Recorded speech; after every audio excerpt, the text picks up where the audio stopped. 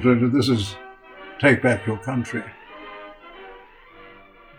Much has been made in the media about the departure of Alan Jones from Sky Television. And many of his obvious enemies are rejoicing. Their rejoicing is premature. The fact is, the voice of the Tribune of the people will not be silenced. I first got to know Alan Jones at the time of the 1999 Republic referendum.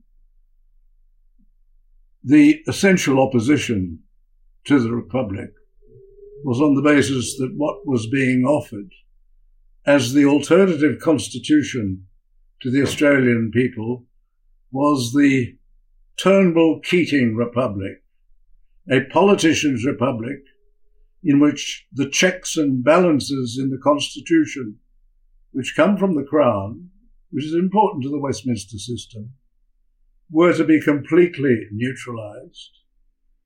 And this was to be the only republic in the history of the world, not only in the world today, but in the history of the world, in which a prime minister could sack a president without grounds, without notice, and without any right of appeal.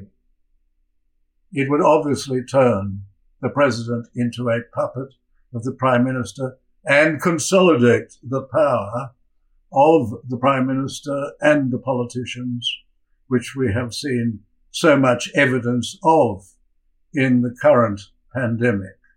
A dangerous situation which will be set in concrete. And there were many people opposed to what was happening. Alan Jones was the only significant commentator in the whole of the Australian media. There were, of course, some people who were opposed, but in the whole of the Australian media, his was the only significant voice which came out and said no to the proposed republic. That meant that all of the print media, at least in the capital cities, all of the major networks, television and radio, were solidly behind the politicians' republic, as were the overwhelming majority of politicians. But when people phoned in to Alan Jones would listen to what they had to say, and they said they couldn't make up their minds quite often, or they didn't know what to do.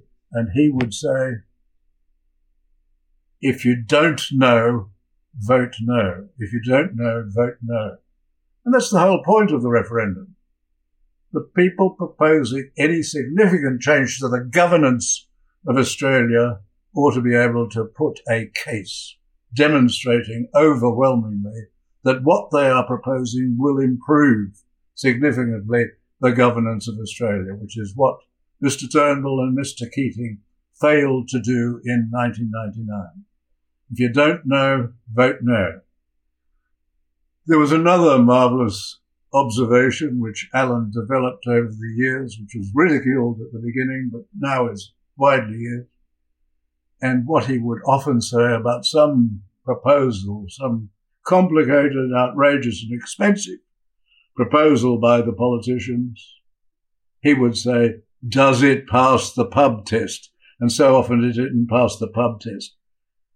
That was shorthand for does it pass the common sense of the ordinary Australian people, who have much more common sense, it seems, than the elites in the dominant classes and the political class which run this country. What his role as a major commentator, probably the most effective commentator in Australia, was his refusal to endorse automatically the current agenda, which, as you know, has become more and more radical. And what he did with that was that he was thorough, absolutely thorough in his research. Commentators, especially on radio, are often of the type where they reflect on, they react to the calls that come in, but they may not be deeply prepared on particular areas. Alan Jones would zero in depth, into areas in which he had a strong interest, and he would produce commentary based on detailed research, but also based on his unerring skill of being able to simplify, to make what is complicated simple and understandable to people who are not specialists in that field. And he did that in so many areas. And with that, he has an enormous courage. He's not frightened to take on issues, and he's not frightened to take on people. His is a singular voice in the Australian media, and as he's moved from radio through television, I have no doubt that this is not the end, that he will come out in a new format which will make those who have removed him realize that by getting rid of Alan Jones, by offering something which was unacceptable to him, they have done no more than shoot themselves in the foot. Alan Jones has a marvellous ability to cover so many areas. In many ways, I've described him in writing commentary. There's a piece, for example, in the Epoch Times. The Epoch Times, based in New York, which you can look at if you want to. It's online.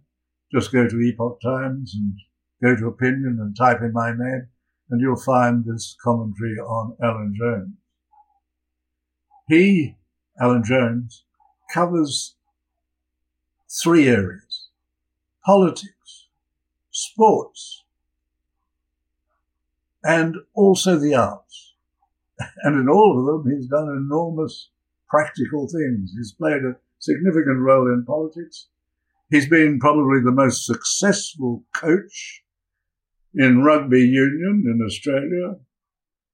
Those who were coached by him had a marvellously successful seasons, and he's even trod the boards as an actor, playing, I think, on the last occasion, Franklin Delano Roosevelt in a play on the stage in Sydney. Alan Jones is indeed, as I've described him, the voice of the people. His voice will not be silenced, and he will be, no doubt, soon announcing to his audiences a new way of receiving his words of what are so often words of wisdom. I'm David Flint, and this is Take Back Your Country.